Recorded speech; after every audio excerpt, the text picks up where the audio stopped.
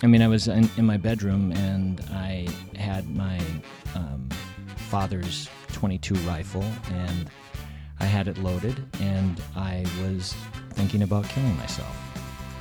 But what was so strange is that the minute that I started to turn the gun toward me is when I dropped it, and I just sobbed. Welcome to the Depression Files, where you'll hear interviews of men who have struggled with depression. We talk about everything related to mental health, from depression and other mental illnesses, to medication, to suicide awareness and prevention, to our current mental health system, and of course, to the stigma that surrounds mental illnesses.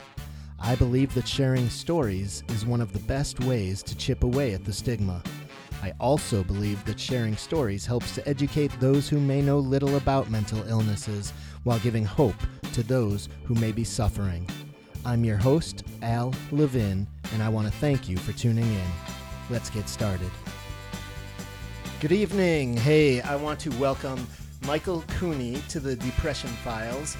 Michael is an English instructor at the Minneapolis Community and Technical College here in the Twin Cities. Michael, welcome. Thanks. It's great to be here. Hey, can you tell us just a bit about your job? Sure. So I teach English, and if you teach English in a community college, you teach writing. So that's the bulk of what I do. I've been there since 1995, and I feel really fortunate because I continue to love my job. And what's great about MCTC, there are a lot of things that are wonderful, but it's primarily the students and their willingness to share their stories with each other and with me. So I've been doing it for a long time, but I feel like I continue to grow and learn, and it's primarily in those interactions. Are there different genres of writing that you work with the students? Yeah, I mean, over the 23 years I've been there, I taught creative writing, I taught long-form essay writing, poetry, but basically what I'm teaching now is just your steady diet of College English 1, College English 2, so typical academic essays and research writing. Got a favorite class or favorite course that you've taught? Yeah, you know, I'm more senior, so the courses I teach are the courses I like, if I'm completely honest with you. Nice. You know, so I teach face-to-face courses that I really, really love because oftentimes for students it's the first course that they're taking at the college. So I get them and they're wide-eyed. I teach an online course which is an immersive role-playing game that I designed with a colleague of mine, and that's incredibly exciting. And I teach my research writing is embedded in Wikipedia. Okay. So the students find articles and they do research and improve Wikipedia articles. So I'm at a stage in my career where the courses that I teach are they are the ones I want to be teaching. That's awesome. No, it is, absolutely. Sounds phenomenal. Yeah. What is there any way you could kind of generalize about the differences you see in students these days? Because you've been there, almost 20 years or around 20 years or so? Yeah. Yeah, that's a great question. I think just based on Minneapolis's history, what I'm seeing is, if anything, just more of what I started to see back in 95. So when I started in 95, I don't know, maybe a third of my students in a given class were results of the war in Yugoslavia. So I had students from Bosnia, from Croatia, from Serbia. And it feels like as I've gone through, wherever there's a war, 2 years down the road, I'm going to see students from that place. And that remains the same. We're the only state college in the state of Minnesota that has a majority of students of color. So that's increased. I'm seeing more students who come into my classroom and are willing to share with me that they're coming out of incarceration. There's over 600 students at the college who are coming that are still on paper. More veterans, because we've been engaged for a long time. Right. So those are the things that have changed, but in many ways, what's the reason that students are there, which is they think college is right for them, they want an opportunity to get a leg up. Those motivations in large part haven't changed. Okay, which is great. No, I know As an educator, one of the things that you get that I don't always get at the elementary, middle school, and in public schools, like you mentioned, you have eager learners, right? There's the intrinsic motivation. They want to learn. Right. Do any of your students, it sounds like a large number of them may come from traumatic situations. You know, you mentioned incarceration, different wars, and veterans. And refugees, I would imagine. Right, So right. Are they willing to open up to you about traumatic situations that they've been through? And does that manifest in their writing? Do they write about that as well? Absolutely. I mean, it's a story that I've told many times, but when I started it at the college in the mid-'90s, no matter what assignment I would create, my students from Yugoslavia were writing about the trauma that they experienced. And it was hard. It was incredibly difficult for me to read these things. I remember reading them at the kitchen table and crying. And my wife came up and said, you know, I know this is hard, but they need something else from you. It's great that you're compassionate, but they need something else from you. So that's maybe the thing that's been most long-lasting and enduring. But even now, I mean, students who are coming out of incarceration, generally African-American males and African-American females and Native Americans, it's hard to read. I mean, it's hard to read their stuff because what you're reading is not just an individual's trauma, but it's an indictment of where we are culturally. So, yeah, and they are willing to share. And in fact, I think what's interesting is if you create an environment, most of the time they want to share. Yeah. And what's interesting is that the other students, there's an automatic respect. And maybe respect is the wrong word, but they see something ethical and decent about these honest exchanges. So it just I think it makes for a great classroom. Oh, it must be incredible. Yeah.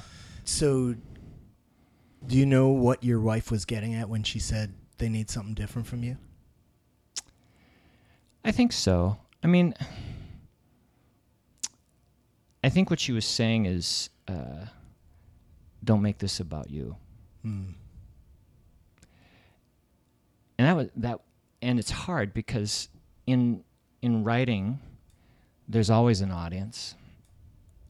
And so I'm sitting there, and in that moment, I'm the audience. And I'm reacting, and the writing is powerful. But as an instructor, I had to, it's not like I had to put walls up, but I had to find ways around the wall, through the wall. I had a job to do, and the students wanted me to do the job. They just wanted me to do the job as they were writing about watching their father get shot on a bus.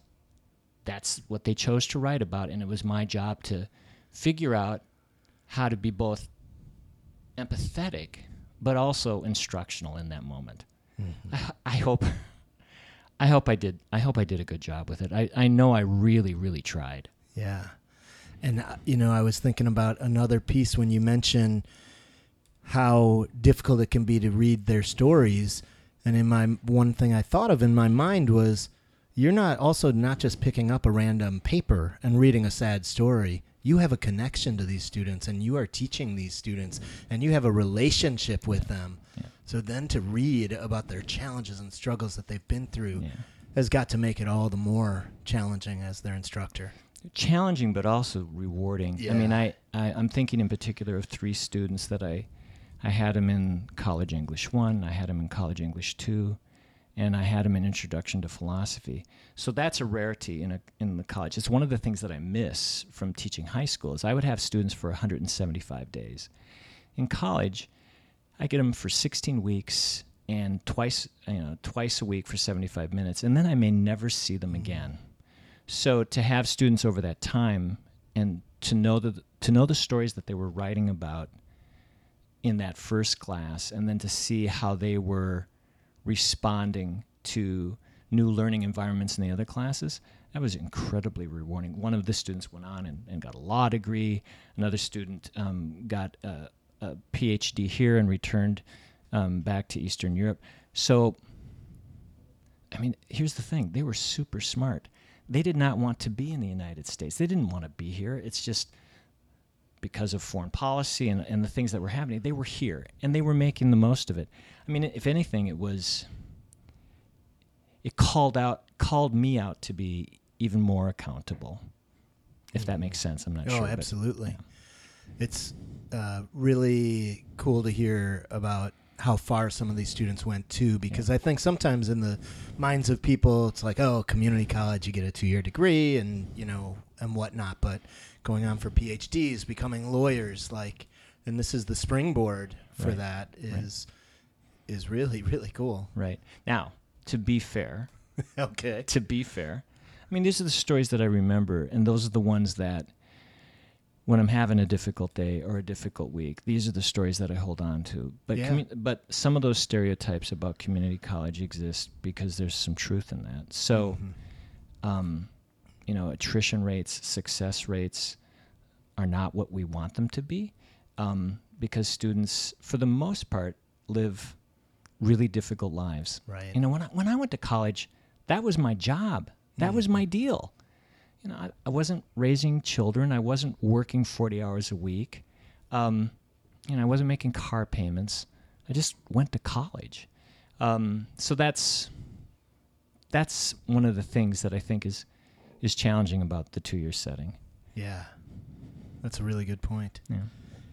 So I know that you have a fairly long history regarding depression. Yeah. When would you say depression started for you? That's really clear for me. I was 14. You were 4. It's crystal clear to you. Absolutely. There's no question in my mind. What is it that makes it so crystal clear? Just because I remember the season. It was springtime. I mean, I remember when I realized I was in trouble emotionally, and it's something that has stuck with me. So yeah, from 14, and then until I was 40, which was my last and worst bout of depression. So before we jump to 40, 14 and crystal clear, you were 14 and you were emotionally in trouble. I think you just described it as. What does that mean? Help us understand that. I was thinking about suicide. This is a hard story to tell, but I think it's important. I was in my bedroom and I had my father's .22 rifle and I had it loaded and I was thinking about killing myself. Wow. But what was so strange is that the minute that I started to turn the gun toward me is when I dropped it and I just sobbed. And my parents heard me crying, and they came upstairs, and they saw the gun, and my dad just took it and set it outside, and they just held on to me. And we grew up rural, poor, so the idea that there were counselors or things to do that might help, I don't think that was a possibility.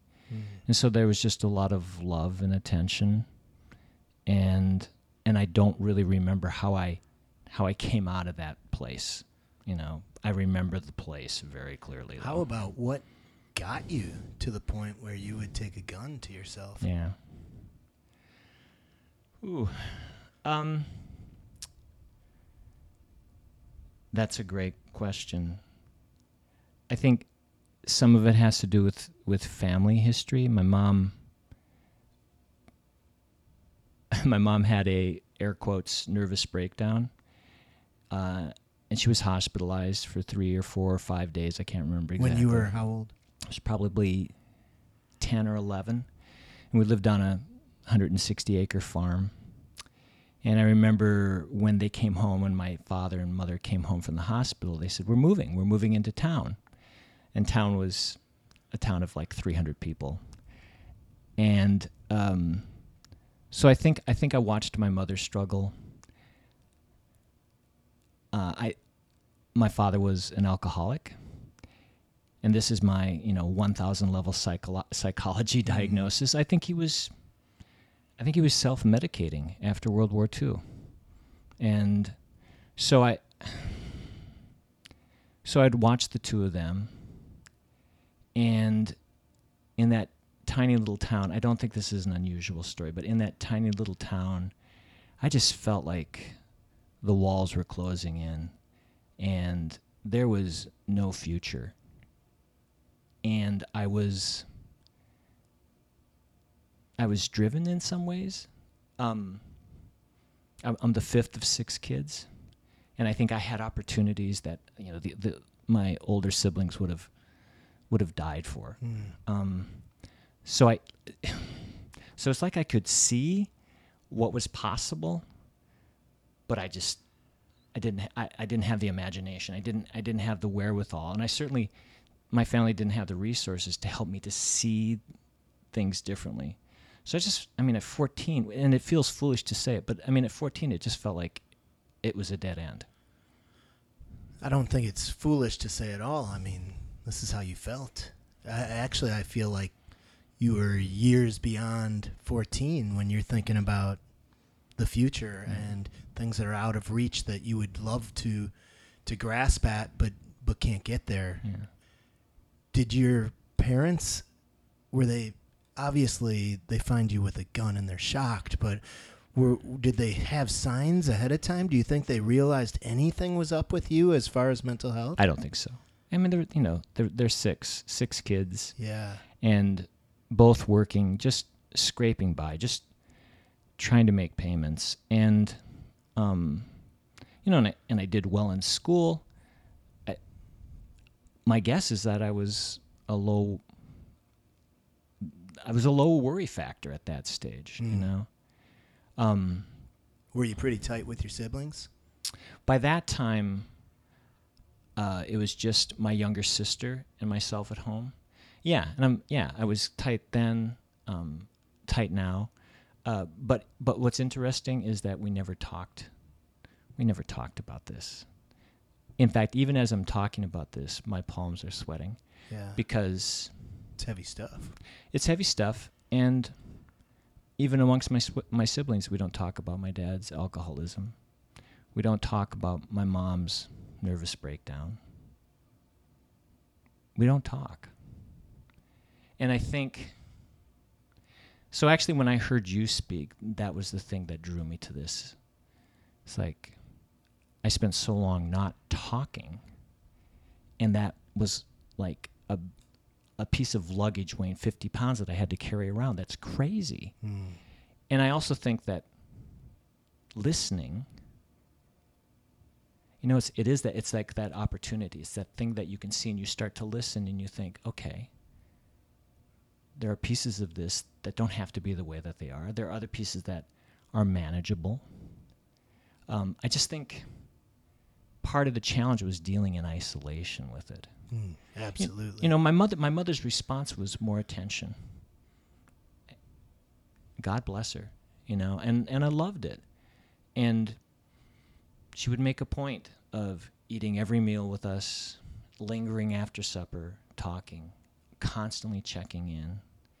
And once I got a driver's license, and she would wait up until I got home, and not to make sure that I got home. That was part of it, but to talk. How was your evening? Who were you with? What'd you guys do? And so some of it might be like surveillance, but I honestly think it was her. It may have been her way of talking about her own sense of loneliness, her own sense of desperation, her own encounters with mental health. And if she were here, she's been dead since 91. She would be like, I don't think I even thought those things, because there was no vocabulary for it. There was no discourse for it. So, and my father worked away from home often. By that stage in his life, he was working overseas as a road construction worker. So I wouldn't see him for long periods of time. Like how long? 14 months at a time. Whoa. Yeah. So your mom was essentially raising 6 kids on her own a lot. Well, by that time there were 3 of us very shortly, and then 2. So yeah, she raised the 2 of us. Yeah. And I remember her, I was in 7th grade and eating hamburger helper, whatever I was having, and she said, "So Mikey, you're going to go to college." I thought, "Oh, that sounds like a great idea," because my brothers had gone into the military. Right. And so this is the late 60s, early 70s. Vietnam is happening. And I think my mom had just about had it with worrying about sending her sons abroad. So I got to go to college straight away. My sister got to go to college straight away, even though I am convinced now, having sent 3 children to college, that they had no clue what it meant about how they were going to pay for it and about the commitments. And not only that, but about how having a child go to college like that really meant a different life, and one that they probably weren't going to recognize. They were going to be proud of it, but not necessarily recognize. Do you think that was part of it, hoping that you would be able to help break that cycle? Boy. I think the world of my mother, and if she was thinking that just increases my admiration. I don't know. Yeah. I really don't know. I know that late 60s, early 70s, I mean, the world American culture went through huge changes in the 60s. Yeah. And my mom had a high school education, my dad had a high school education, and so they're watching this, they're thinking about it, they're seeing what a college education might offer. And so she just said that. And I thought, okay, cool. I like that idea. What's on TV tonight? I don't think I was appreciative of it in that moment. Yeah. But certainly looking back, I mean, I'm in awe in many ways of how they were able to pull it together. Yeah. Pretty impressive. Yeah. Obviously, clearly a very loving family. Mm-hmm.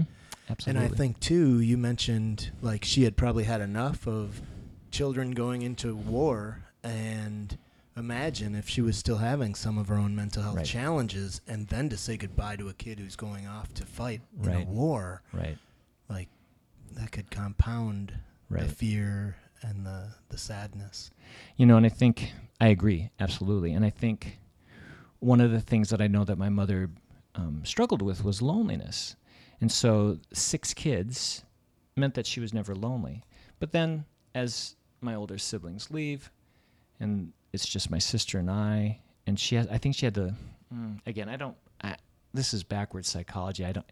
But I put myself in her shoes, and I think, what am I going to do? How am I going to connect now that this group is gone? And she had her mother that lived 2 miles away and her mother-in-law that lived 8 miles away. So it was, the extended family was close-knit.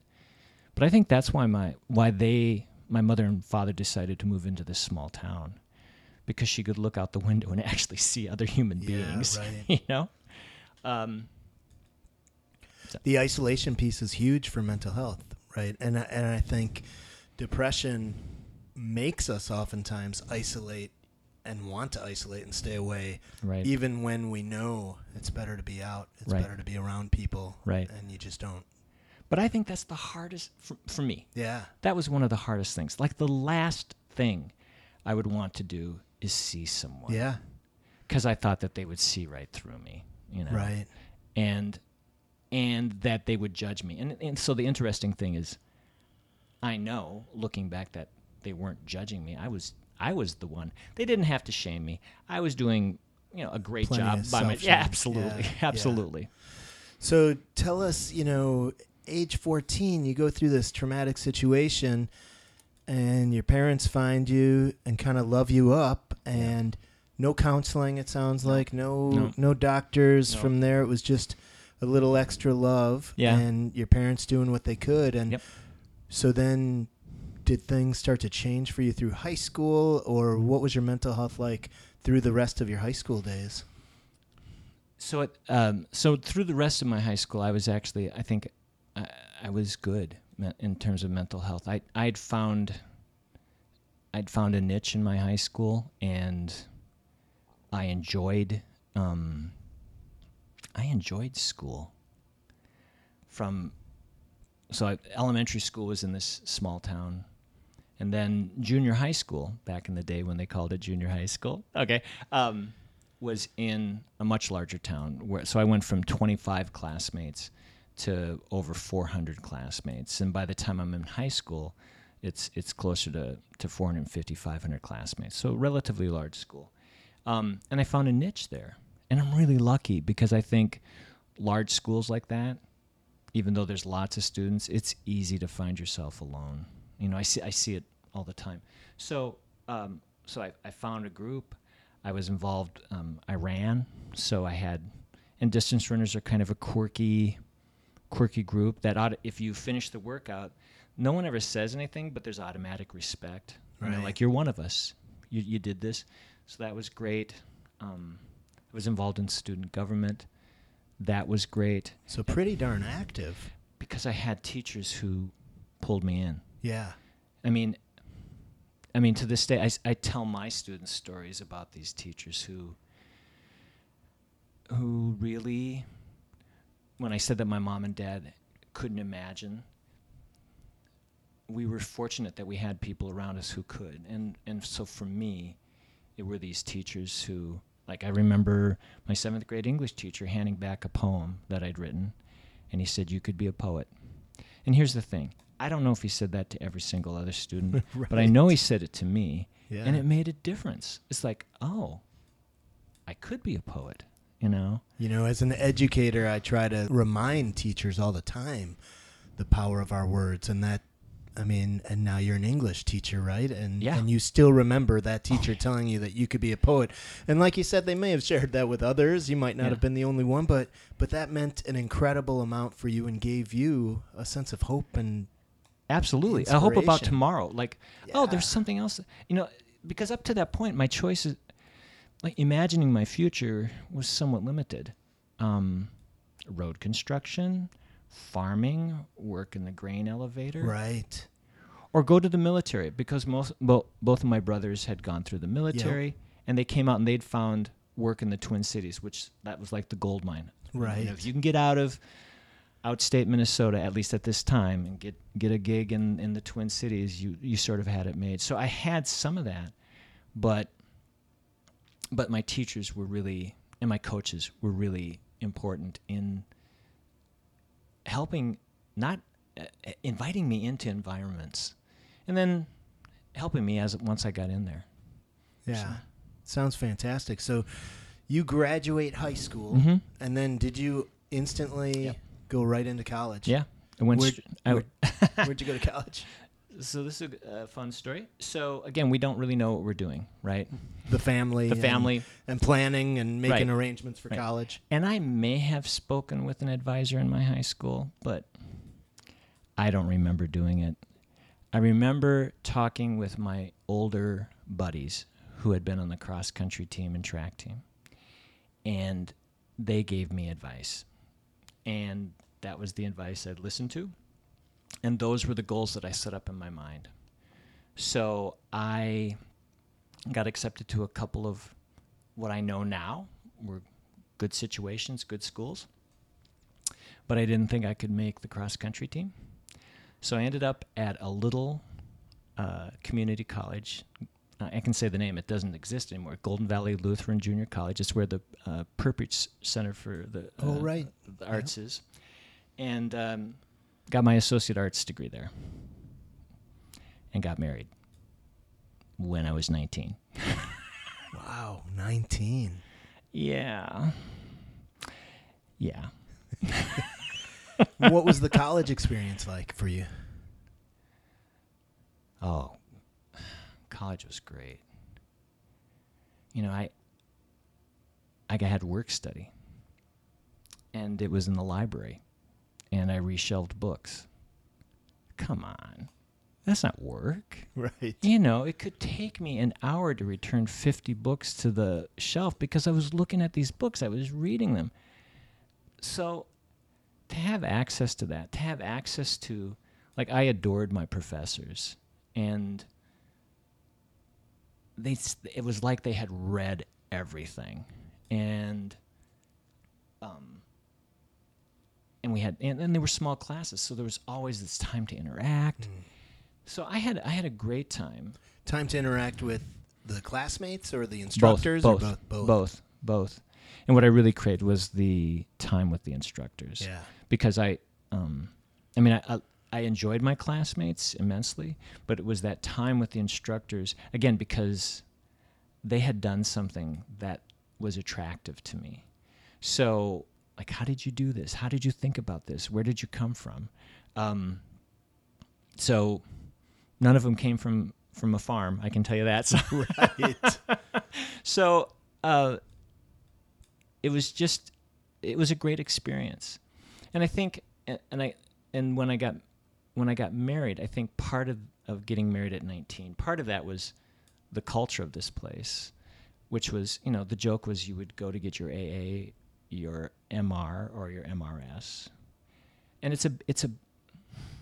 and it may have worked 15, 20, 30 years before, but this was 77 through 79, and it was a small church school, and I think a lot of parents, not mine, but I think a lot of parents sent their kids to this place so they'd meet other kids with similar values. Again, there's nothing Right. wrong with that, but also part of the thinking was it would be perfectly acceptable to make a life decision like getting married at that age, and my children constantly remind me of this. Is like, yeah, Dad, well, you were married at 19, which is their way of saying, yeah. So I'm just not going to listen to what you have to say right now.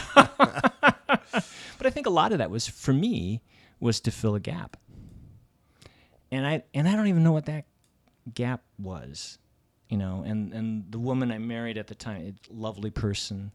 I would never speak ill of her, but we got married at 19, so again. Sounds like it's not the woman you're married to now, I'm gathering. It's not. How long did that marriage last? That marriage lasted 10 years. Okay. And we had a daughter together. But we had actually gone through a separation, came back together, thought that starting a family would be the glue. It wasn't. And this was my second major bout of depression. So the depression that I've experienced has always been acute, right?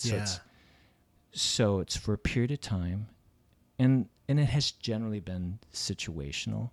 So that was a longer period of time, but it was hard. So the second bout of depression was after you had been married? Yeah, it was after I'd been married and we had finished school. It was my first teaching job. Okay, so you were done with college, first teaching job, and married for how long at that point? So that would have been 83. So married for 3-4 years. Okay, yeah. and the marriage was going all right at that point? Yeah, I mean, in that space, I thought it was going just fine. Yeah. Looking back, we were roommates. We were young kids who had each other as roommates. Right. But I don't know if, I have a very different, really different perspective about marriage and family now. Yeah. Right? Well, of course. Right. One would hope, right? Yeah, right. So tell us about the depression piece. And how did that manifest, and when did you realize that it was... It was my first teaching job, and it was brutal. It was... And you think that's the specific reason? Yeah. Do you think it was a combination of challenges with the wife and being so nope. young? I'm not going to pin any of this on her. I mean, I just think... And I don't mean to blame her. No. Just going through a challenging relationship. Yeah. And it didn't seem challenging then. It didn't seem challenging then. Gotcha. So we moved. I got a 1-year replacement gig, and it was brutal to even get a job. Was this at the college level? No, it was a high school. It was actually a junior high English teaching position. Okay. And small town, and it was hard. And I had gone to St. Cloud State, which has a great reputation as a teaching college. But I got to tell you, and again, I'm not putting this on St. Cloud State. For me, when I started that job, I felt like I knew nothing. Yeah. I had no idea. I had content. You want to talk about Hemingway? Not a problem. Yeah. But teaching, It's interesting. I think a lot of the teaching universities have now moved towards a lot more time student teaching in the classroom with a licensed teacher, which I think's been an amazing change. University of Minnesota sends us teachers essentially the entire year. Right. Yep. And it's because I think you're right. And that's for so many people, right? You learn the content, you learn the theory, and then all of a sudden you're in a classroom and you got like 5 kids misbehaving and your lesson goes to crap and you're like, oh my God, what do I do here? Or you start a job and there's no curriculum and people are like, yeah, well you can. Or the curriculum's a book. Right. Here's 8th grade, and it was the green edition of Warner's Grammar, and I thought, oh my God, I'm going to spend 9 months with a grammar book. Yeah. That was the depression right there when you heard that. It could be. So anyway, what had happened is, I mean, first of all, I was thrilled to have a job. Right. Even if it was only going to be, in fact, it was only a 6-month replacement for someone who had been pregnant and given birth, and then it parlayed itself. Put a foot in the door. Yeah, it was a foot in the door, and that's honestly that's the way I was thinking about it. And it parlayed itself into a full year, and the administration liked me, but I tell you, it was so hard. We lived 3 blocks from school, and probably school starts August, and so probably by the end of September, I'm not sleeping. I go to bed at 10:30, and I'm awake at 1:30, 2. Like still awake, or like you? No. I go to sleep. Yeah. And then I wake up, and I'd never had insomnia, and couldn't get back to sleep after that. So after a week of that, I just get up. I just start getting up at 1:30, 2 o'clock, and prepping, and over prepping, and doing all of this work. And what it did, oddly enough, is it calmed me. So, I've done a lot of reading on sleep hygiene. Yeah. That's not what you're supposed to do. Absolutely not. And a little bit of the calming I could understand because you probably felt prepared. Like, oh my goodness, I'm going into class, I'm prepared. Yep. And on the other hand, the sleep hygiene is so critical, right? And, I think it's clear that even in some wars, they use sleep deprivation as torture. Absolutely.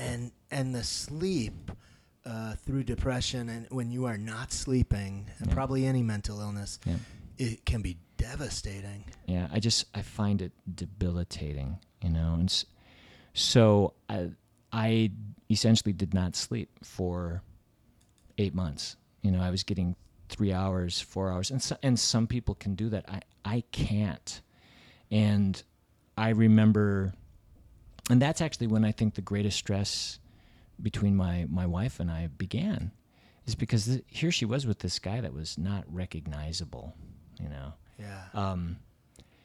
So I remember. And were you dumping all of your waking hours into the work? Oh yeah. And the prep?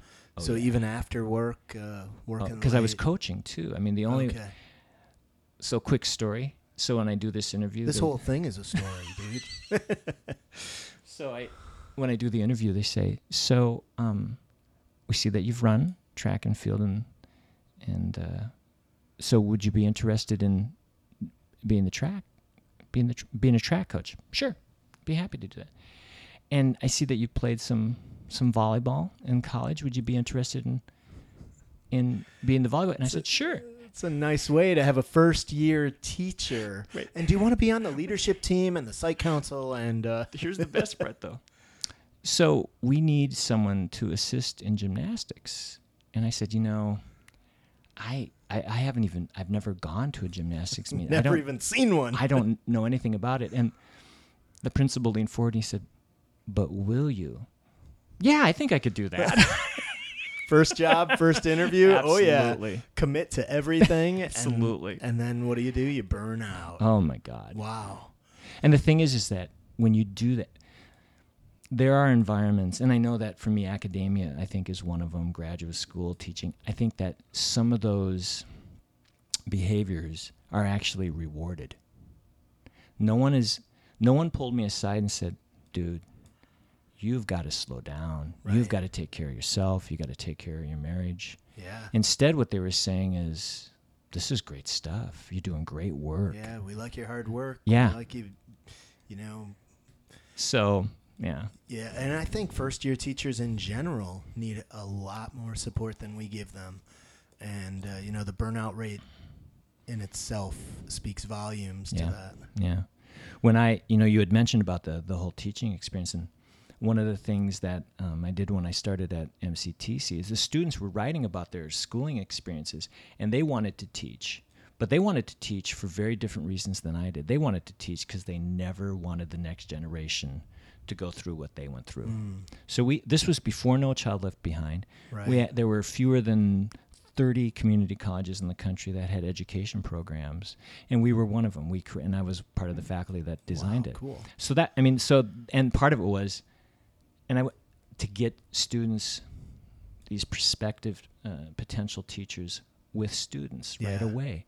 And I said, awesome. Anyone can get a teaching license if they persevere. The question is, are you going to be there in 3 years? Are you going to be there in 5, in 10? Yeah. Because that's going to be, you have to be asking yourself that now. And I know it's hard to even imagine that, but you have to start thinking about that. Right. So take us back to your first year teaching. So the sleep deprivation, which is massive. I mean, and you said you dealt with that like 8 months. I mean, your first entire year. Yeah. And was depression manifesting in other ways too? No, probably not. Okay. Probably not. Probably I was just constantly sleep deprived. Were you getting moody even just because of? Yeah. I mean, and I was distant. I was definitely distant from my spouse. I didn't have any friends in the area. Right. I had some other faculty members that I liked, but if you're tired, the last thing you want to do on a Friday or Saturday night is go out. And so I think that's when the tension really began with my spouse. Is like she was with me, but she wasn't with me. Right. I mean, I wasn't there. There was no there. And so when it was only after that finished that I couldn't snap out of it. I couldn't get back into a sleep pattern, and then I started to get depressed, and that was. And I think that was a real contributing factor to us being separated. And when you say then you started getting depressed, what did that look like? And was this after your whole year of no sleep? It was after the whole year of sleep. So looking back at myself, I wish I could have cut myself some slack because all I wanted to do was sleep. Yeah. So I would sleep during the day, but I wouldn't sleep at night, right? You must be talking in the summer. You weren't sleeping during the day during work. No, this was June, and and I thought I'll give myself a week, but it was the whole summer, and it was just hard to get motivated about anything. I didn't have a job. Oh, right, your job was temporary. So I didn't know what I was going to be doing, and I couldn't get motivated to look. I couldn't get motivated to move forward. So in many ways, I just felt stuck. Which is I was stuck. And then the strange thing was that I think I was beating myself up because I remember we moved back to that tiny little town where I grew up and had a little house that we were renting, and I was thinking, I have my degree. I taught. I thought it would be different. Well, I think beating ourselves up is a pretty darn common string through most men, at least, with depression. And I think there's even a connection to people who are perfectionists by nature, right? Because you set these unattainable goals and you can't reach them. And this is similar, right? You're like, I finished a year of teaching. I went to college, and now I'm sitting here without a job and feeling unmotivated and pissed at yourself for being unmotivated, probably, right? Right, and, absolutely. And just spiraling down, absolutely. I would imagine. Yeah, it was. Yeah. So how'd you get through that summer, and what did you end up finding a job? Found a job, and it was back at Golden Valley, actually, and I got a job as a ESL instructor. Okay. Were you getting any support for the depression at this point? Nope. That doesn't happen until a little bit later. Okay. And some of that was my stubbornness, because if I remember correctly, I had resources. And I think I was in a state of denial. I think the statistic that I've seen before is that many people go for like 10 years without seeking support for depression. Yeah. So I don't think it's unusual, right? Like, buck up, just do it, deny it, right? Yeah. I'll be okay. Got it out. Push through. Yep. Yeah, those are all the cliches that I was, I mean, and the thing is that buck up, power through, they have a place. But when you're depressed when I'm depressed and there's no obvious exit. Right. They just make me feel worse. Did you at this point have any kind of flashbacks or memories to when you were 14 in that whole situation? No, it wasn't. So you weren't concerned about that? No suicidal ideation? No, no suicidal ideation until much later. Yeah. But no, this was just a grind. It was it felt corrosive. Right. It didn't feel like I've had enough. I'm going to end this, or there's no tomorrow. The experience of college and the experience of that first job let me know that there could be a tomorrow. Yeah. There could be a tomorrow if I got my crap together. Right. So we actually went through a separation that lasted a couple of months. We came back together, and just I look at us and I just want to say, kids, what were you thinking? Because we had a crappy little apartment here in Minneapolis and a crappy little car, and the job was not much. I mean, it paid the rent, but in a way, I think it was a gift that the college gave me as a graduate. It's like, and it was my track coach who got me the job. Again, another adult stepping in, pulling me forward. So telling you could do it. Yeah. It wasn't even that I was the assistant. I was the head coach of this girls track and field team that was, nationally ranked. It's like, I love track and field, man, but I don't know anything about hurdles. So, and just that little taste was enough for me to realize, I don't think I want to do this as a career, but that was a good experience. And as we were coming back together, we did do some couples counseling, which is not the same as counseling, but it was my first. That's pretty impressive, because that was quite some time ago too, where it wasn't as common. I'm guessing it wasn't, and even then, I went begrudgingly. Okay. It's like I don't. So it was her recommendation. Oh yeah. I don't need this, and my my spouse at the time came from a family that was much more open about their own mental health struggles, much clearer. And so she was, pulling me along, and that pulling was a cause of tension and friction for me. I didn't want to go.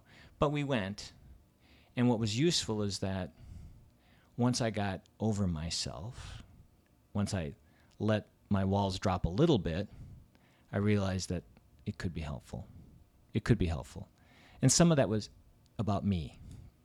Maybe most of it was about me. Like, if I just let this work and stop being my own worst enemy, something good can happen. Right. So that kind of, that's the bracket. That was the ending piece of that bout. It wasn't like I was on top of the world. It wasn't that I was feeling great. It's just like, that phase is done. Got a full-time high school job in Southern Colorado. We thought this would be great. We'll get away from our extended families, and let's see if we can carve something out for ourselves. And so when I... Do you think, sorry to interrupt you, but do you think that the couples counseling and that whole process helped you pull yourself out of the depression? And was that something that you shared at all in the counseling, that you thought you were depressed? If I did, I don't think I did, Al. Yeah. I just think to myself back then and how hard-headed and stubborn I was. I have no doubt that my spouse did. I don't think she had any hesitation about saying that. Again, I'm not speaking ill of her. It's like right. that was. Well, like you said, her family was so much more open to conversations, and which I'm sure is why she was open and suggestive of counseling. Right. Yeah. So it's again, it wasn't that I was better. It wasn't that I was back to sleeping normally. It's just that it was like a sense of purpose. Yeah. Okay, I did this. That's huge too. We're doing this together now. Okay. Let's see what happens next. So that to have a sense of purpose and meaning, because when I say that I feel locked, it's like, I don't know, like, what am I going to do? Yeah. But to have that sense of purpose was huge. So then you guys picked up, went to Southern Colorado. Yeah. Went to a part in Colorado, the second poorest county in the state, where with a teacher's salary, we were in the top 10 percentile in terms of income. And just a very different world from starting teacher salary. Yeah. And it was just a very different world, and I loved it. Was that just because you were on this kind of nationwide search? You just thought, I'll look for wherever I can get a new. Well, yeah, gig? because I was desperate at the time, and you weren't scouring the web at that point. We right? weren't. The internet. We weren't. I was getting like a mailing list, I think, from my college about places that were open. And right. And you'd get an address with a name. And How different that was. Yeah, I can't imagine. Yeah. So I remember driving. I coached at the National Junior College Marathon Championships in Dowagiac, Michigan. Wow. Drove back to Minneapolis, got in the car with my spouse and a friend, and we drove to Southern Colorado for the interview. Slept maybe 4 hours, not because I had insomnia, but because of driving. Right. And the only thing that kept me awake during the interview was that there was a basketball clinic happening. So it was just this constant dribble. Right. And I got offered the job on the spot. And so I felt like, I tell you, those 4 years in that town and in that school were really, it sounds like Dickens, but they were the best and the worst of times. Because they were the best because I grew so much as an educator and as a coach. And they were the worst of times because it was the end of the marriage. And so after 4 years, even after 3 years, I thought, this is great, but I feel like everything that my undergraduate education had provided, I'm tapped out. I'm maxed out. And I don't want to do this for the next 30 years. I've got to. And so the thing was, go back to school. Right? Go back to school. And so in the meantime, my father, who retired at 65, gets lung cancer at 66. Oh, no. And he's dead at the end of 66, 67, right in there. Wow. And I don't have a memory of going to a funeral before I went to my father's. So that was a moment in my life where I was in deep trouble because I didn't know how to navigate this. And it's not like my father was like that we were tight. In fact, he was a road construction worker and I was an educator, and I don't think we really understood what the other person did. He was a vet. I wasn't. And he was gone quite a bit, right? It sounds like. Yeah. So I feel like, I was angry because I thought, I'm not going to have a chance to make this connection. So that's actually, again, thank God for contracts that provide health care and mental health care. Yes. And I went to the clinic in this tiny, a town of 7,000 in southern Colorado that had a community health clinic, and spoke to a counselor who was maybe 10 years older than me. So you went on your own? I went on my own because I was desperate, Al. I was it was and it's possible that my spouse at the time was telling me, you got to do this. It's possible. but I was hearing her differently if that was the case. Right. And also just my dad's death. It felt like the legs were taken out from under me. Yeah. So were you in a deep depression at that point then, or were you just incredibly... I was on my way. Okay. I was on my way. Okay, and you knew probably from Yep. having been at Yep. counseling, like, this is the step I need to do. Yep. And nobody really had to twist your arm. You were like, I need something here to be able to talk about my dad's death and help me through this. That's my memory. Right. I mean, it's a long time ago, and so we tell the stories that work. Yeah, but that's my memory. It's like, right. I was at my wit's end. And being at my wit's end at 28 or 29 was different than at 14. Right. Thank God. Right. So I remember being in this room in this town and talking for maybe 15 minutes. 15 minutes. And she looks across the desk at me and she says, "You like to read, don't you?" And I said, "Yeah." She turns around and she starts pulling off these books about adult children of alcoholics.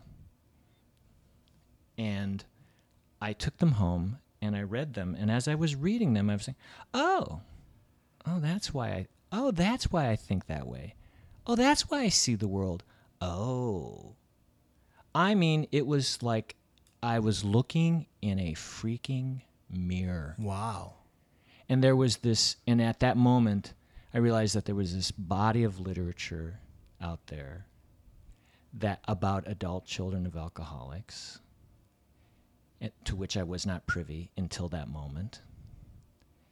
And that was a really important moment. Because, and I know I'm oversimplifying it, but to name it was huge. Like I wasn't messed up. I wasn't lazy. I wasn't weird. I was the adult child of an alcoholic. And for that time, that box was one I was willing to climb in and figure out. Does that make sense? Yeah, absolutely. Absolutely. I think it reminds me of how some people are going through some other mental illness challenges and don't know what is going on. And when they have a doctor's appointment and somebody says, this is bipolar disorder or this is this, and people have almost a sense of relief. Like, this is real. Yeah. And there's something I can do about this. Right. And learn about it. Right. And what was that like for you? I mean, I know you just described it as looking in a mirror. Yeah. Were there incredible takeaways did it change your actions in any way, the way you... Not right away. Yeah. But, so by that time, and again, I might be off on the exact timing, but by that time, my first spouse and I had decided to get a divorce, and we had a child. We had a little one. And here's the takeaway that is still crystal clear, is that if adult children of alcoholics don't confront that trauma, then they will pass it on to their children. Even though you may not be an alcoholic, you will pass on that trauma. And I thought, oh my God, I've got this kid, and the last thing I want to do is pass this on. Now, granted, it took me a while. I mean, I spent a year in the desert in some ways. I mean, it was just, but even in that time where I was struggling and I was depressed, having this literature, having a counselor who was talking with me, it felt like maybe some healing could begin. Right. I wasn't going to get healed, but some healing could begin. So that was great. And you continued with that therapist for a while. I continued with the therapist until I left Colorado and came up here and to go to graduate school. Yeah. So how long had you seen that therapist? Not long. Okay. 6 months. Okay. 6 months. Like weekly? Probably, and certainly not more than it wouldn't be longer between appointments than every other week. Right. So 6 months, maybe 20 times, Yeah. maybe as few as 12. Right. But it sounds like you also gained some instant trust with her after having only 15 minutes and her saying, here's some literature that's going to help you out. Yeah. And you were able to connect with her Yeah. pretty well. Yeah. Yeah, and it was hard because I think what I was doing was I was unpacking my relationship with my dad that whole time. It was raw, and it was just hard. Yeah. It was really hard, and there was a point where my spouse at the time moves with our daughter back to the Minneapolis area, and I'm alone. And part of my frustration as I'm unpacking with the counselor is how I had felt abandoned, and now what am I doing, right? like I can still see the car driving off with my daughter in the back seat. So you felt like you were being abandoned. I felt like I was abandoning. You felt like you were leaving them. Yes. Yeah. Yeah. I mean, that's why I came back to the University of Minnesota. It wasn't necessarily my first choice. Yeah. But I came back here because that's where my daughter was. Right. Right. And the thought of, this the mantra from the ACOA books about you got to deal with this or you will pass it on. That was haunting me. And then also just in the conversations with the counselors, like, I don't really have a choice. This is what I have to do. I knew myself well enough to know that if I didn't, I wasn't going to be the type of person who could walk away from it and start a new life someplace. Right. I would be eternally miserable. So you were going to face it head on. Yeah, that sounds really courageous when you say it. For me, it was like there was no other option. This is what I had to do. Well, I think it's okay to say, yes, I was courageous. You can admit that. Okay. Because I think you're right. A lot of people might have just turned another cheek and been like, you know what, this whole thing was a mistake. I was 19, right. And they're going to be happy in Minneapolis. Yeah. I can not Skype her, but I can right. call once in a while. Right. So I do think it was a courageous move. Thanks. And I'm not being falsely modest. It's just I know that there were a lot of competing motivations, and but here's what I am proud of. What I can feel good about is that at the center of those motivations was my child. Right. Yeah. And so to come back here, that was important. Right. And so you came back here for graduate school, is that right? Mm-hmm. Yeah. And so you had wrapped up your second bout of depression, going through therapy. Yep. Did you do any medication, or was it strictly Not therapy yet. And kind of working through? Just talk counseling. Yeah. And talk counseling, and in many ways it felt like a course of study, right? Right. So that I would have these one-to-one opportunities to talk with a counselor, and I rarely went away without something to read, right? And something that I could think about, and to journal. Yep. And I mean, for me, that was right up my alley. I loved to read, and I loved to write anyway. Right. So this was a way I had a way to do self-care in ways that my dad didn't. For my dad, it was alcohol. Yep. But I had these other tools. So that, again, it's just a tremendous, tremendous blessing. Yeah. What did you come back to school for at the U? To do graduate work in English, and I thought that I would become an English professor somewhere. And I laugh because, again, I'm the first in my family to go to graduate school. So my level of the instrument to measure my level of naivete had not yet been invented. Right. I mean, I had no clue what I was getting into. But that said, I had a great time in graduate school. I had a wonderful time with my cohort, with my peers. Okay. And so I'm and your mental health at that point was fine? Did you hook up with another therapist? Yeah, almost as soon as I got back here. Great. And once I was in the university system, so now healthcare was available. Were you worried about any kind of stigma, or did you share with people that you I'm were not seeing a talking about it. therapist? Yeah. So there is a little bit of shame and kind of covertness to seeing a It's therapist. definitely covert. It's not like I think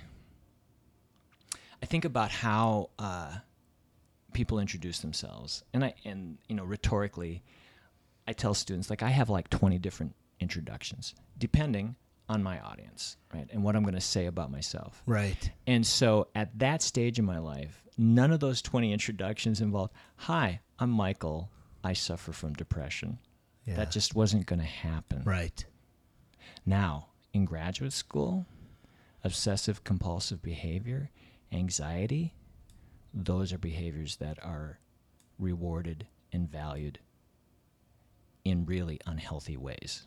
So now I'm in this environment where I kind of have to watch how I'm feeling and thinking about things, and actually being surrounded by colleagues who were struggling with it, that was helpful. I don't mean to sound like I'm, what's the German word? Schadenfreude. I wasn't taking pleasure from their suffering. Right. But just seeing how people, and not just my peers, but faculty members who were clearly unhappy, and it made me, it's like the keel of the boat went upright. It's like, okay, I had some perspective at that point. Right. So. Right. So mental health wise, you were seeing a therapist, but things were really quite good at that point. Yeah. And were you seeing your daughter as well? Yeah. See my daughter weekly. Getting along with the ex-wife at that point? You know what? Yeah. I mean, the wounds of the marriage, of the broken marriage, are still pretty fresh at that time. So it's not like we're going out for a cup of coffee. Right. But again, to her credit and to my credit, once we decided to get a divorce, the work that we did together for my daughter was the thing that we had in common, and I think we did it pretty well. Right. So that feels good. Yeah. So. Right. So you've taken us through 2 bouts of depression at this point then? Yeah. And then so then you finish grad school, you get a job right away? Oh no. So I meet the woman who is now my wife. Okay, in grad school? In graduate school. And I did not want to get married. The last thing I wanted to do was get married. And she's perfectly fine with me telling this story because she heard me telling it to her. But what was interesting, when I think about my small town experience, about how I couldn't see, I couldn't imagine. She had broken her leg skiing, and when she was rehabilitating, she'd take these long walks, and I would walk with her, and we would talk about what would it be like to grow old. What do you think that's going to be like? What do you think it would be like to grow old together? I'd never had those conversations with anyone. And so, that worked. And so we got married. My father died in 1988. My mother died in 1991, and just months after my mother died, we got married. And so that was great.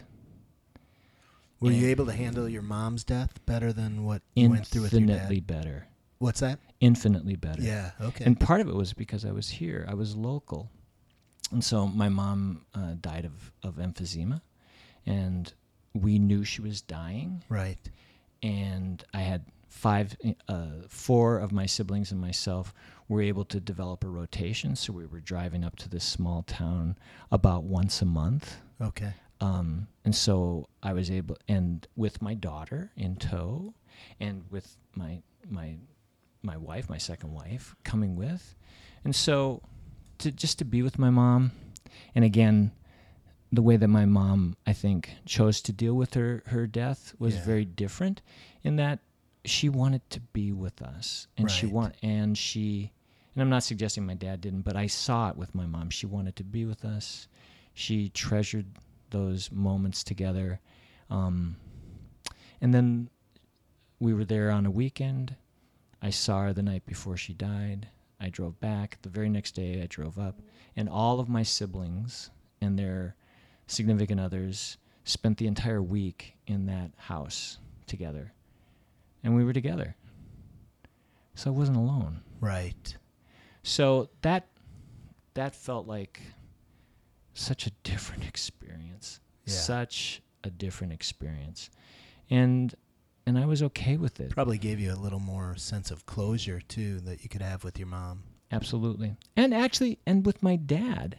You know, I mean, because when she dies, now we're selling the house. And so we're going through all of the rooms and we're cleaning it out. And we are finding my father's stash of bottles in different places. But we're also, you know, I found a box, Al, of love letters that my father wrote to my mother when he was in the Philippines and in Fort Hood, Texas. Wow. You know, I thought my dad wrote love letters. And there was a huge box of cassette tapes that he didn't have time to write when he was working overseas. He was in Saudi Arabia working for Aramco. He didn't have time to write. But as he was driving around the work site, he would tape record these letters to my mother. I mean, so it was pretty darn romantic.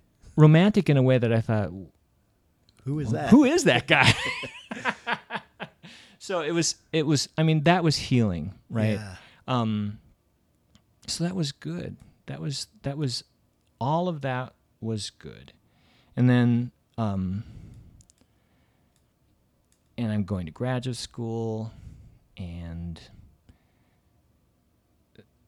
you know, again, I'm more mindful of my mental health. Things are good. I have another daughter, who doesn't sleep, so that my sleep is disrupted. That's okay. That, you know, again, it's not debilitating. And then at 39, we have another child. And I was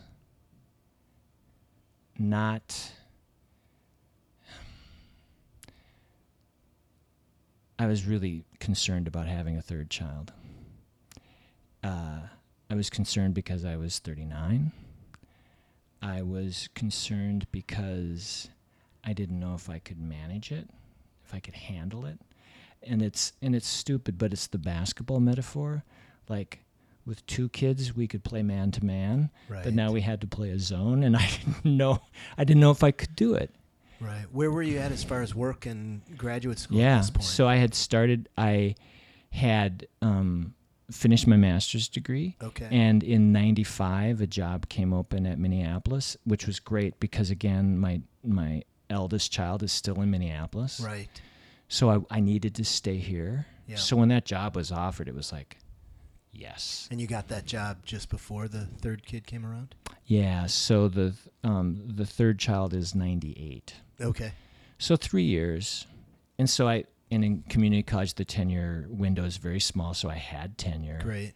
So things are going along. But you're starting to really worry as this third kid is coming along. It's so strange because my hands are sweating again. Had you guys, and I don't know if listeners know this, but you're actually here in the basement and we're eye to eye, right? Like most of my interviews are Skype, right, without video, but right. So this is a change for me. It's a pleasant change. So it's great to be here in person with you.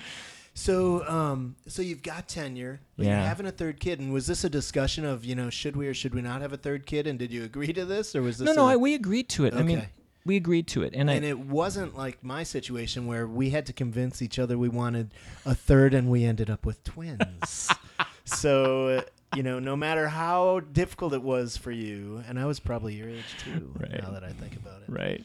So you're getting concerned, right? You agree to have a third, and it happens, And is it kind of through the pregnancy where you start having these doubts? Yeah. And are you talking to your wife about it or bottling this up? Bottling it up. Yeah. Of course, you're a man. It's what we do. It is, but it's so... But you had a lot of counseling, so maybe I did. Prior to this, right? And you knew about talk therapy. Yes. were a supporter of it. It had helped you. Yeah.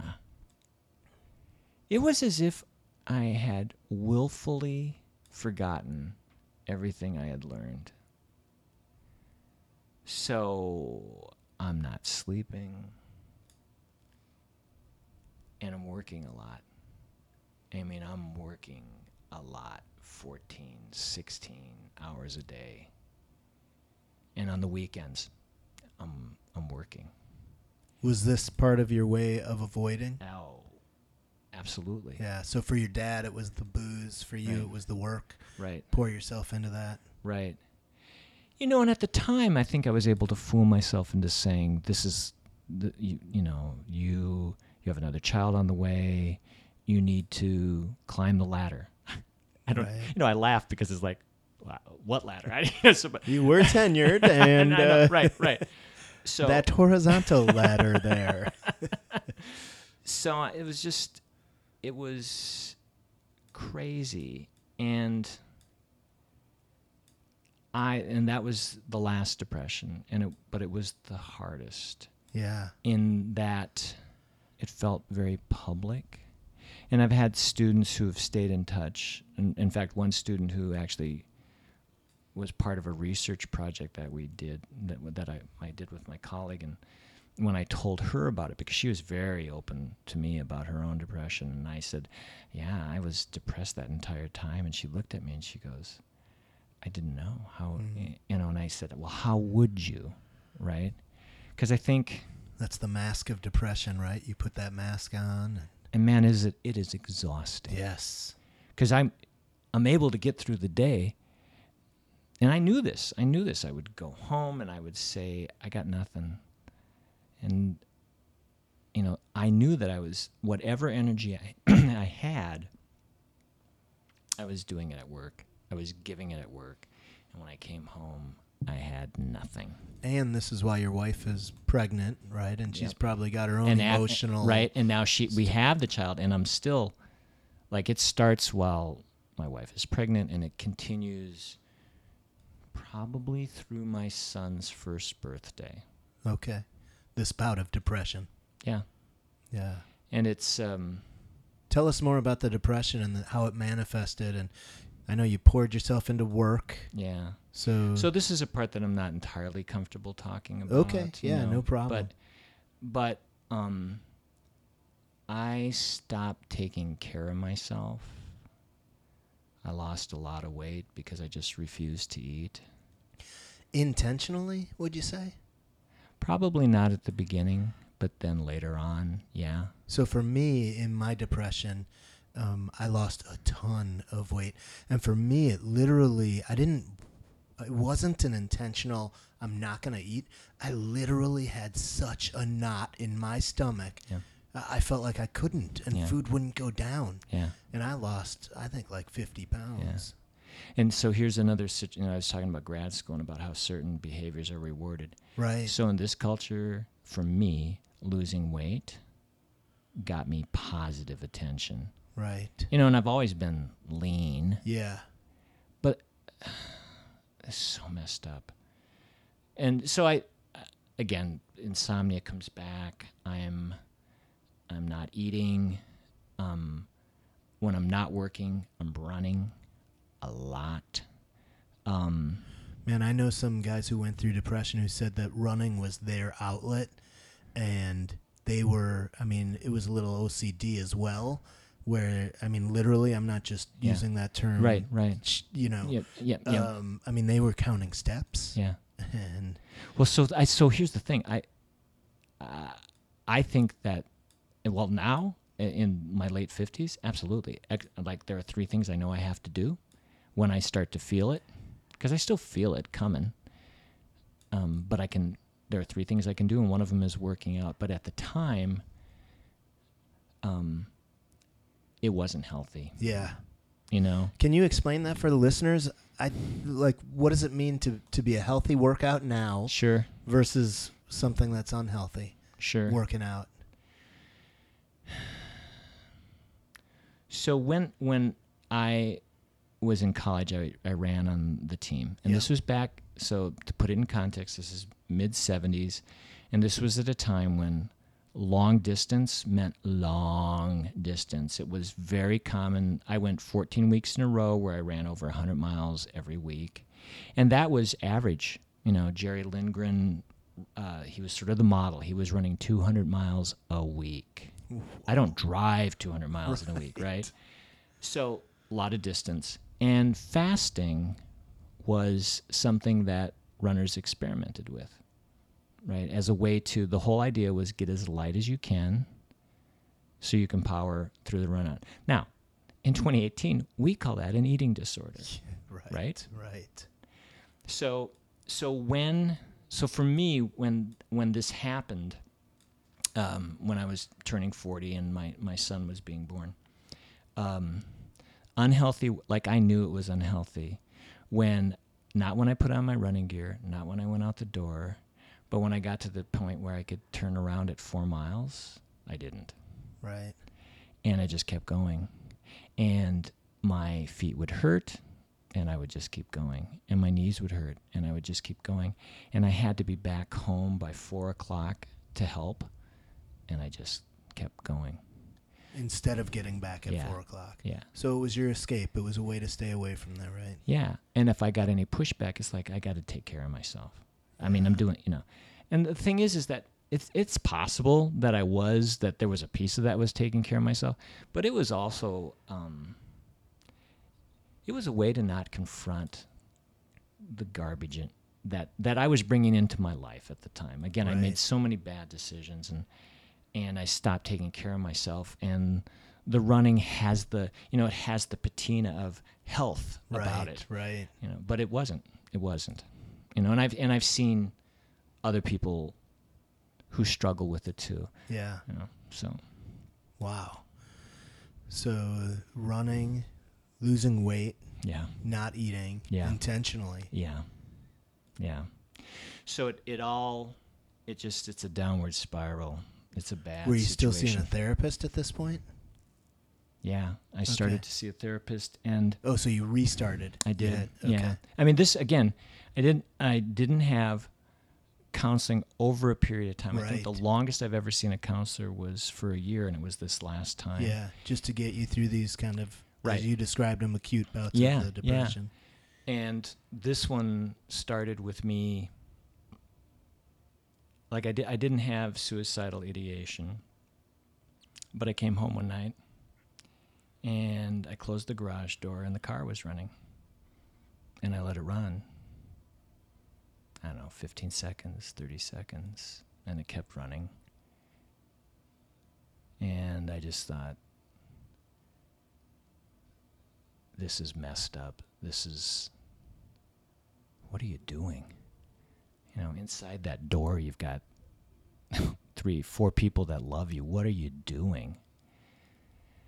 Turned off the car, went in the house, and made some decisions. I mean, and one of them was like, you got to get back to therapy. And that was the first time that I actually tried some medication. Okay. And I can't even remember what it was, but I remember taking it for 6 weeks, only 6 weeks. Yeah. And what I remember in those 6 weeks, that my emotions squeezed down. So I was flatlining emotionally. Right. And that's what I needed. I needed that deadening, mundane, boring flatline. Right. Because what I was experiencing was, it was going to destroy my marriage. It was going to destroy my job. And I may have taken my life. Right. So. Were you resistant to the medication idea at yes. first? Al, I didn't take aspirin. I didn't take ibuprofen. Right. I mean, and a lot of it was that was my reaction to my father.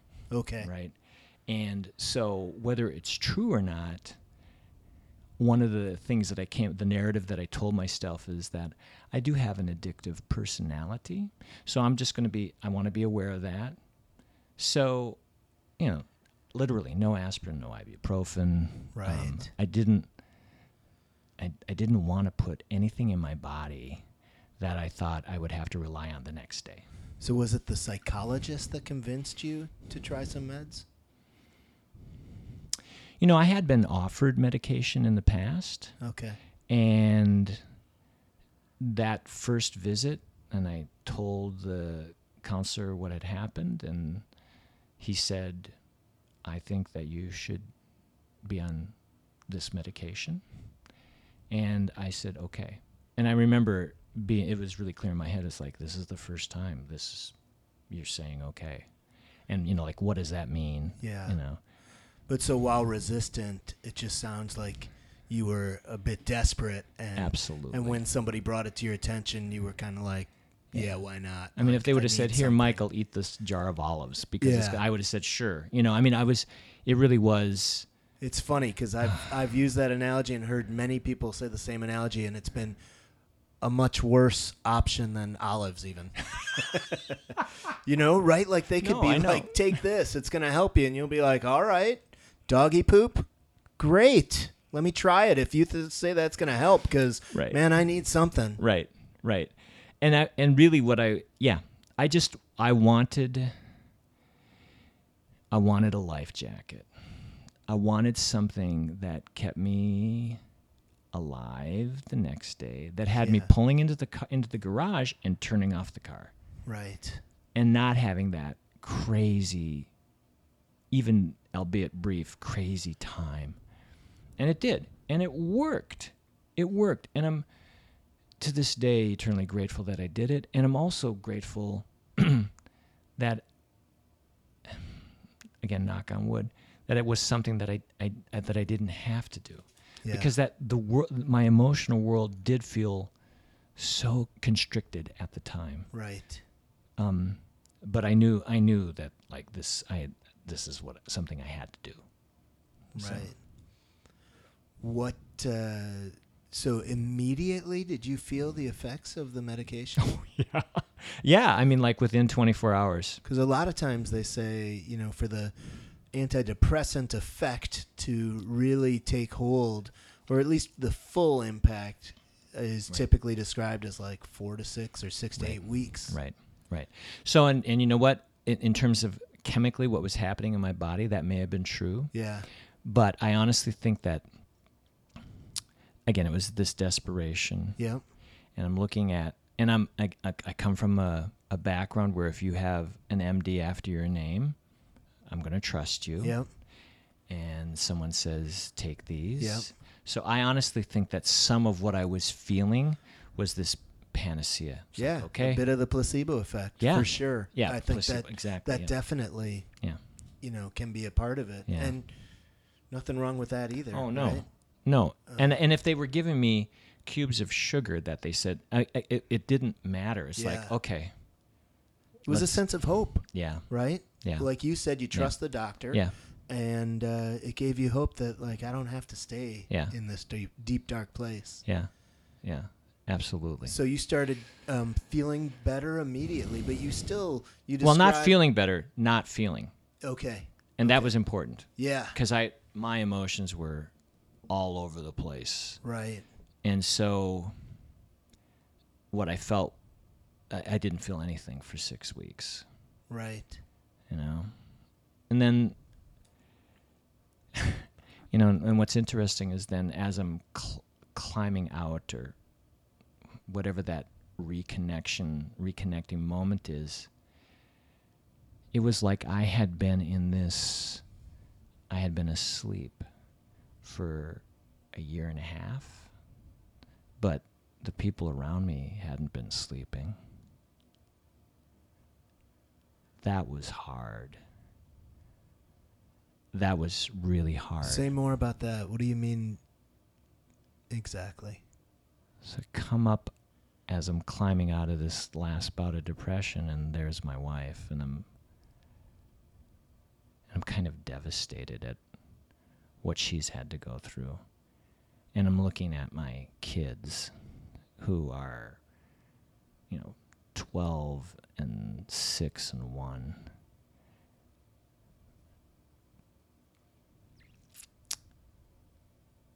So that was hard. Yeah. That was really hard. Hard knowing what you had put them through. Hard knowing what I had put them through. Hard realize, and again, this is the bit about my father, feeling abandoned by my father, that I had abandoned them. And I had. And so coming out of that was, it's okay. I'm gonna go Jewish here. So, so it's that moment of teshuvah, of returning, and when you return, you turn, and you look.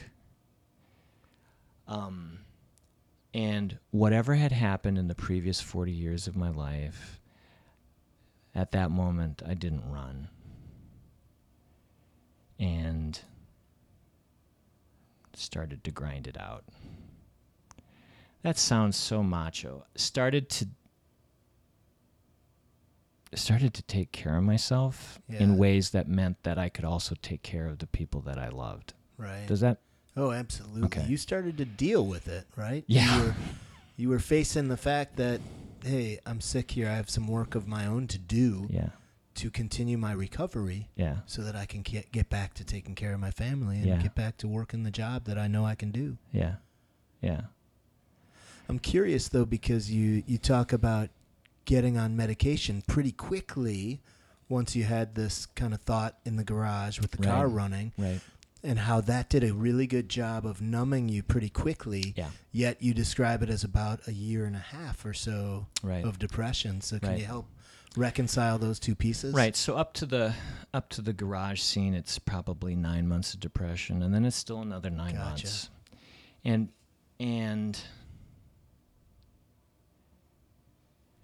but it's 9 months of depression where, so many of the metaphors that I use for depression, they're incomplete. Like climbing out. Like you can climb out of something, you know? It's just, so the next 9 months that begin with this 6 weeks of medication, and then I have another 7.5 months where mostly it's about, and I'm seeing a counselor. Yeah. But mostly what I'm trying to do is mend. I'm trying to mend myself. I'm trying to mend my family. I'm trying to be present. Present not just to them, but present to myself. Mm-hmm. In ways that I probably hadn't been honest with myself, hadn't been honest in how I was working with my relationships.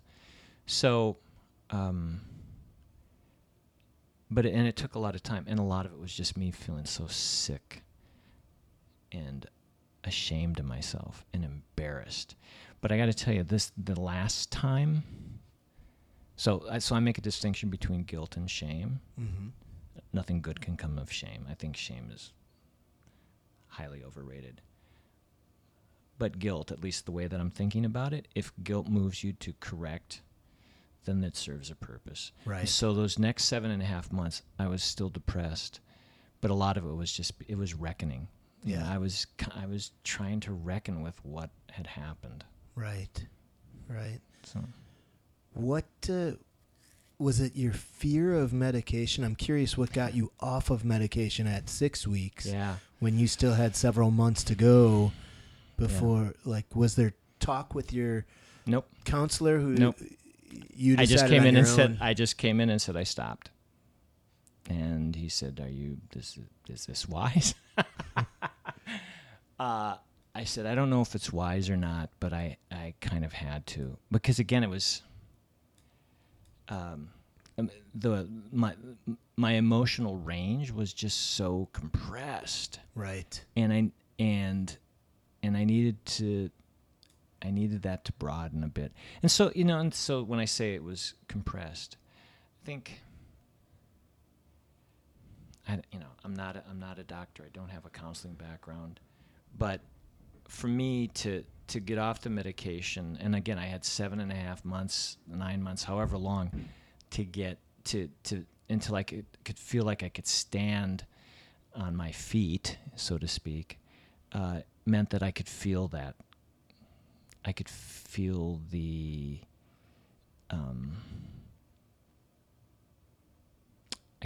debt. I could feel the debt that I owed to others, to the ones closest to me. So for me, depression was ultimately, for me, it was one of the most narcissistic things, because it was all about me. The recovery piece of it, or actually going through the depression? In it. It's like, what's wrong with me? Why do I feel this way? Why? And there's no future for me. Right. There's no sense of hope for me. I remember teaching I think it was an ethics course or something, and John Stuart Mill's philosopher, who also struggled with depression, who wrote something akin to the idea that when he felt at his lowest was when he reached out to do work with others, to help others. I got that rings so true for me. Like in that time after the medication, to feel like I was dealing with the mistakes that I'd made, that I was going through this period of reckoning, was something that didn't feel great, but that's life. Life, and again, I think the culture sort of sells us that you should be happy. Right. But when you make a mistake and you hurt people, you should feel something with that. And when you hurt yourself, you should feel something with that. So that's my rationalization, right? Yeah. And so I don't have any regrets about it. Again, I'm glad that I started taking it. I think it saved my life. But I don't have regrets about stopping it. If I'd stopped taking the medication and stopped seeing a counselor, that wouldn't have been. I mean, even in my stubbornness, I knew that was not a good idea. So that was kind of your fallback, like, I'm going to stop the medication. I'm still going to be working at getting better. I'm still going to see a therapist. Yep. Because I think for me and thinking about that particular situation, I would have been frightened, having been so down. Right. That if I stop this medication, yeah. And again, it could be that placebo effect even, right? Right. Right. I stopped. Right. I'm going to be spinning down. Right. So I was never feeling, I never felt a sense of urgency to get off medication, because I thought, like, if this is one of the things that is stopping me from being in that hellhole that I was in, I'm not going to give it up. I'm not going to give up any single piece that might be helping me stay away from where I was, because I don't ever want to be there again. Right. No, and I appreciate that, and I would not recommend setting aside medication, and I wouldn't. And then again, this. And we should say, since people are listening, that if you do decide to stop a medication, you probably should do it. You should do it under consultation of your doctor. Yes, and not stop cold turkey, especially because some of the medications you really do have to wean off. Right. I mean, it can be a dramatic situation. But that's awesome that you were able to do it, and you did it fine, and it worked for you. Yeah, and I'm really fortunate, right? Because Yeah. it could have gone south, but and a lot of it was, again, my history of, I didn't drink alcohol until I was 21. I've never been drunk. No aspirin, no ibuprofen. So right. I'm not. There was already a kind of a resistance to medication to start with. So 6 weeks felt like a lifetime. Yeah, right. But so it worked out. I'm fortunate. I'm lucky. It worked out the way that it did. Yeah. So in the end, I mean, you were working through therapy. You took the medication for 6 weeks. Anything other than therapy that helped you work through those remaining months? Yeah, journaling. Continued to journal, and so when during those 9 months after the garage scene, and I'm getting counseling, and I'm trying to do this reckoning, I'm doing a lot of journaling, a lot of writing, and and again, it's like I said before, it was as if I had willfully forgotten everything. So for me, writing it down was a way to not forget. And so I made some promises. I don't know if that's the right word. I made some commitments that I to so that I could take care of myself. And one of them was, in the classroom, if students are writing about their own mental health, I'm going to acknowledge that I too struggle with mental health, and we'll move on. And I'll leave it up to them if they want to talk. If they don't want to talk, that's fine. I just want them to know that, yep, you're not alone. Right. That alone is huge. Yeah. And in fact, it's made a world of difference with a lot of students who have stayed in touch. Yeah. You know? And have decided to take you up on talking about it? Yeah. Yeah. I mean, and what's interesting is, I tell them, I am not a counselor. Yeah. And I'm not a psychologist or psychiatrist.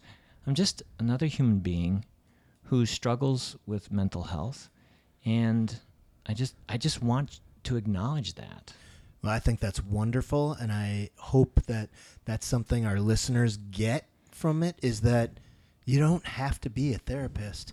You don't have to be a doctor to listen to somebody, right? To be empathetic, right? To lend an ear, yeah, and show that you care, yeah, like really care, yeah, can be enormous. Yeah. Right? You open that opportunity for some people to speak, and that might have been the first time that they've opened up to anybody.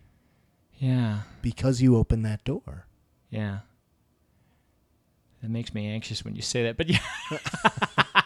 No, I mean, door that I think needs to be open. Well, because it's a tremendous responsibility too, and so, and I want to be up to that responsibility. I want, if I'm opening a door, I want to be up to that responsibility. So, I hear what you're saying, and at the same time, you've mentioned quite a few times, even in this interview, like you're not a doctor, right? So you're not there to give them medical advice. No. Right? You're there as a caring adult who's been through this. Right. And understands. Right. And can share that with them. Right. And I'm sure if somebody, happened to tell you that they were suicidal, you'd take the right steps that you have to take. To support somebody. Have walked them from the classroom to the counselor. You have done that. Yeah. Fantastic. Yeah. Which is just a little soapbox.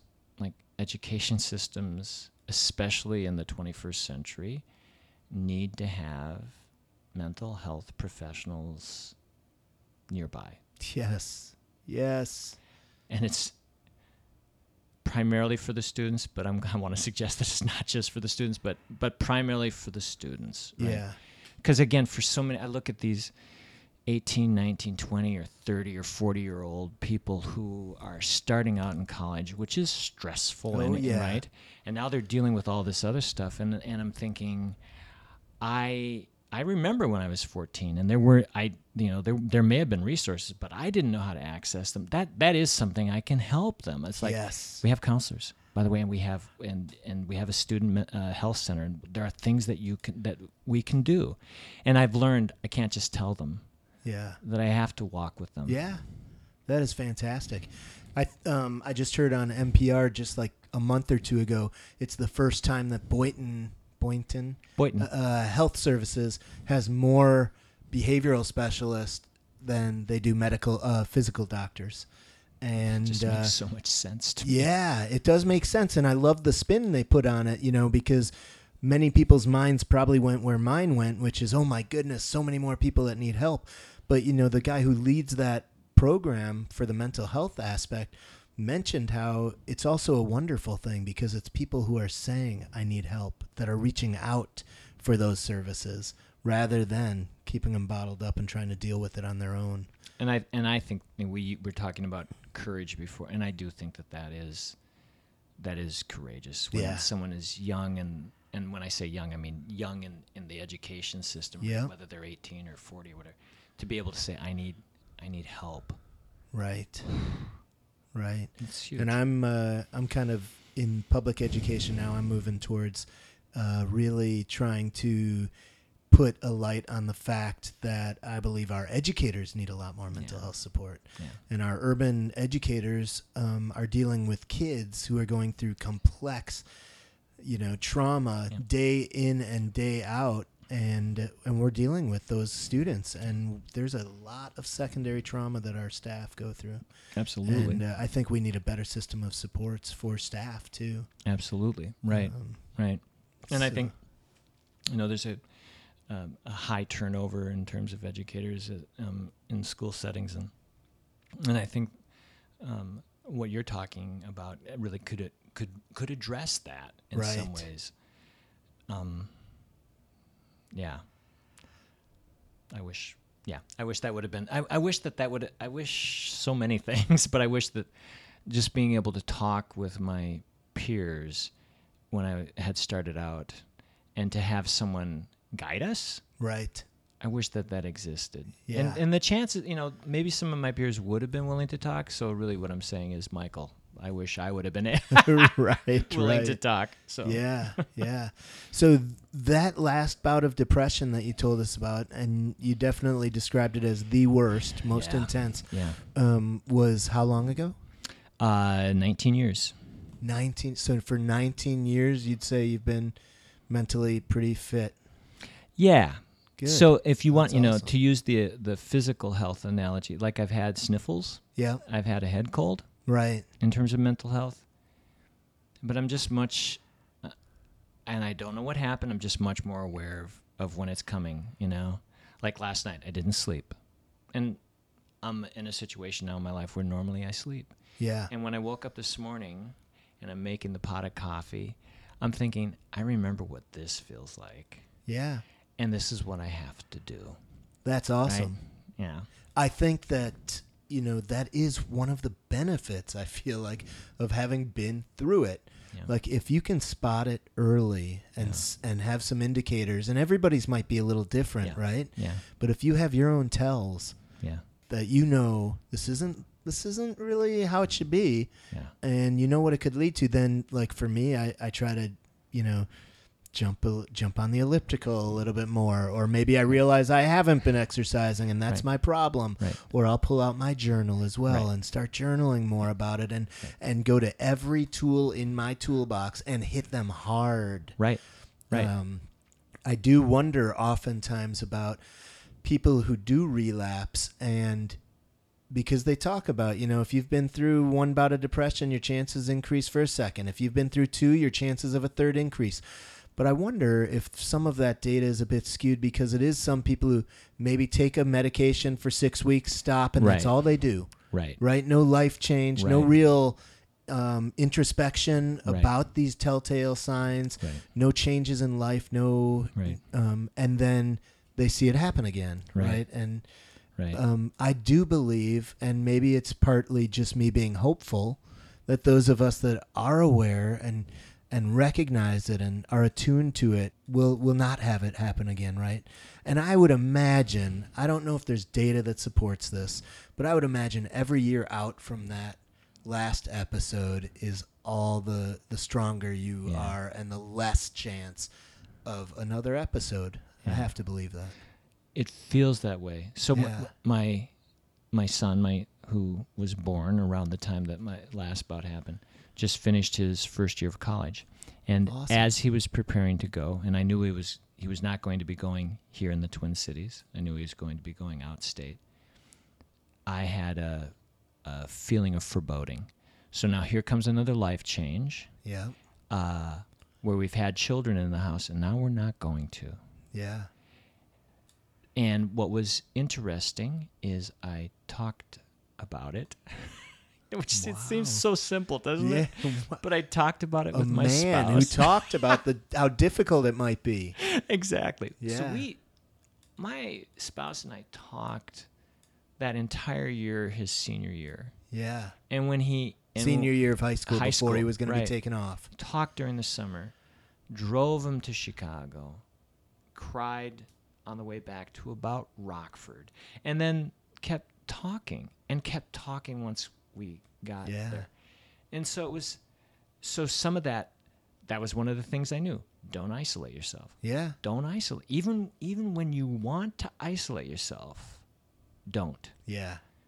Go. And if my spouse is available, that's like the first stop. That's a great piece of advice right there. Even when you feel like isolating, when you're going through depression, don't. Yeah. I still go to a men's support group for depression and anxiety, Yeah. and there is a guy just last night or 2 nights ago it was, and he talked about how he's starting to isolate. And he's been doing pretty well. He went through a recent divorce, but he's noticing that he's isolating. And all the guys were like, giving suggestions like we do. We don't like demand. It's a really good supportive group. And some guys were like, you got to get out. And he said, and this is so common, like, I know it. Like, I know in my mind I have to do it. But it is so hard. Mm-hmm. And it is. Yep, absolutely. And nobody has said recovering from depression is easy. Right. And I've mentioned probably many times on this show, maybe too many, but I think it's really interesting, the catch-22 of depression. Like, every single thing you have to do in order to recover from depression is compromised by the very symptom of depression, which makes it so challenging. Right. You talked about eating healthy but not eating. Right? You got to eat healthy. You got to socialize, but you don't want to. You got to exercise, but you have no energy. Right. Or you exercise over-exercise, right? Yeah. But that's great. That is fantastic that you knew, like, this is going to be really hard on me as a father with my kid going to college. Right. And I'm not going to just sit and let it eat away at me this time. I'm going to talk to my wife. And you know what was great about it is in that conversation, it made my sadness okay. Yeah. I want to live my life with that full emotional range, right? Absolutely. And not just all the positive ones, but the ones that we see as negative, they're there too. And I think they teach us something. So in that conversation, it was okay to be sad. Yeah. And I remember when I was 40 and my son was born, for a long time, probably through our 40s, when I would get sad, my spouse would ask me, "Are you okay?" And it was annoying for a while. Right. And then I realized that, well, yeah, of course, because she doesn't want to go through that again. And so I had to find ways to talk about, no, I'm sad. I'm not depressed. They're not the same things. Or I'm low energy today, but I'm not depressed. Yeah. Or I'm tired, right? So these are all parts of life, but I think when you're depressed, it is so hard to sift that stuff apart, right? And because for me at least, one of the things that just disappeared was clarity and perspective. Right. So. Yeah. Well, another perfect example is you just said you had a rough night of sleep. Yeah. But you can be okay with that and know, well, that doesn't mean I'm going through depression, even though I couldn't sleep through my depression. Right. I had a rough night of sleep, no big deal. Right. I had a lot on my mind, and and I'm going to get up, I'm going to have my coffee, maybe I'll go for a run, a healthy run. A bicycle ride. Yeah, right? So, and to see somebody. Yeah. To talk with somebody. Make that social connection. Right. So they seem like such simple things to do. They don't demand a great deal of me, and I'm kind of grateful of that. I just have to be mindful enough. Absolutely. To follow through on them. Yeah. And it is a hell of a lot easier to follow through on when you're not in that depressed state. Absolutely. Right. So whatever you can do to catch it, like we talked about, and to do it while you're not in that deep, dark state is so important. One other thing, too, though, that I think has been really helpful, because starting to talk more openly about dealing with depression has meant that colleagues talk to me differently. Yeah. And it's okay, right? Right. Oh, you have depression. That's okay. You struggle with anxiety. That's okay. Whether it's okay or not, but you know what I'm saying is, like, yeah, people have their stuff. And it's just part of who we are, and we're all sort of bumbling along here, trying to make sense of it, doing the best that we can. Yeah. And I know that with some of my closer friends who have talked about, because I've started to talk about depression, they've talked. One of the things I said is, when you feel that coming on, I hope you feel okay reaching out. Send me an email, call me. Let's have a cup of coffee. Let's just, even if it's to talk about other things, I'm here. I want to help. That is so important. Yeah. But it doesn't happen if you're not talking, right? Yeah. If you're not. So that's one of the reasons why when I've seen you present, I thought, this is beautiful, and I want to commend you. Thank you. Because I think you are bold and courageous to not talk about it once, not talk about it twice, but to keep coming back to this and making it something that's important, not just for you, but I think you have a real keen sense that this is important for so many people. Right. Thank you for that. Yeah, it's become a passion of mine for sure. Yeah. I mean, this feeds me to support others, to talk about the depression, to hear your stories of how you help people just by being there and sharing your story. And I think the more we do that, the more we show that we care and that we can talk about depression without having shame about it, the more we can chip away at the stigma, and the more healthy we will be. I mean, the suicide numbers continue to skyrocket, and it is scary, and we need to see some big significant changes here. Amen. I absolutely agree. So, before we wrap up, I know you talked about quite a few different strategies and tips that help you stay mentally healthy. Yeah. Do you have any kind of final words for somebody who might be struggling, or to sum it up, any words of hope or wisdom that you want to share? That's, it's such a loaded question. I mean, part of what I've tried to do is, and my spouse takes me to task on this, but I compartmentalize the type of mental health issues that I've had. So you picked up on my wording right away: acute, not chronic, right? Situational. Right? Yeah. I guess the advice that I would give is that there are resources out there, and there are people who care about mental health. There are people that care about you, and sometimes they might be the same person. And if you can take that first step, make that first phone call, send an email, if you can connect, chances are good that something very positive out of that is going to happen. And it has the potential to change your life. Yeah, absolutely. So, I love it. I want to thank you for your time here. Thank you for opening up and sharing your story. Mm-hmm. I know it took us a few cancellations, reschedules, some technical issues. So I appreciate your patience with me and your willingness to share. It doesn't sound like you've shared with too many before this. No. Yeah. No, and actually, when at one of the presentations that you did, I thought, if I can convince Al to interview me, this will be another step. Yeah. So I want to thank you for creating an environment where that could happen for me. Thanks. Yeah, absolutely. You are very welcome. Good.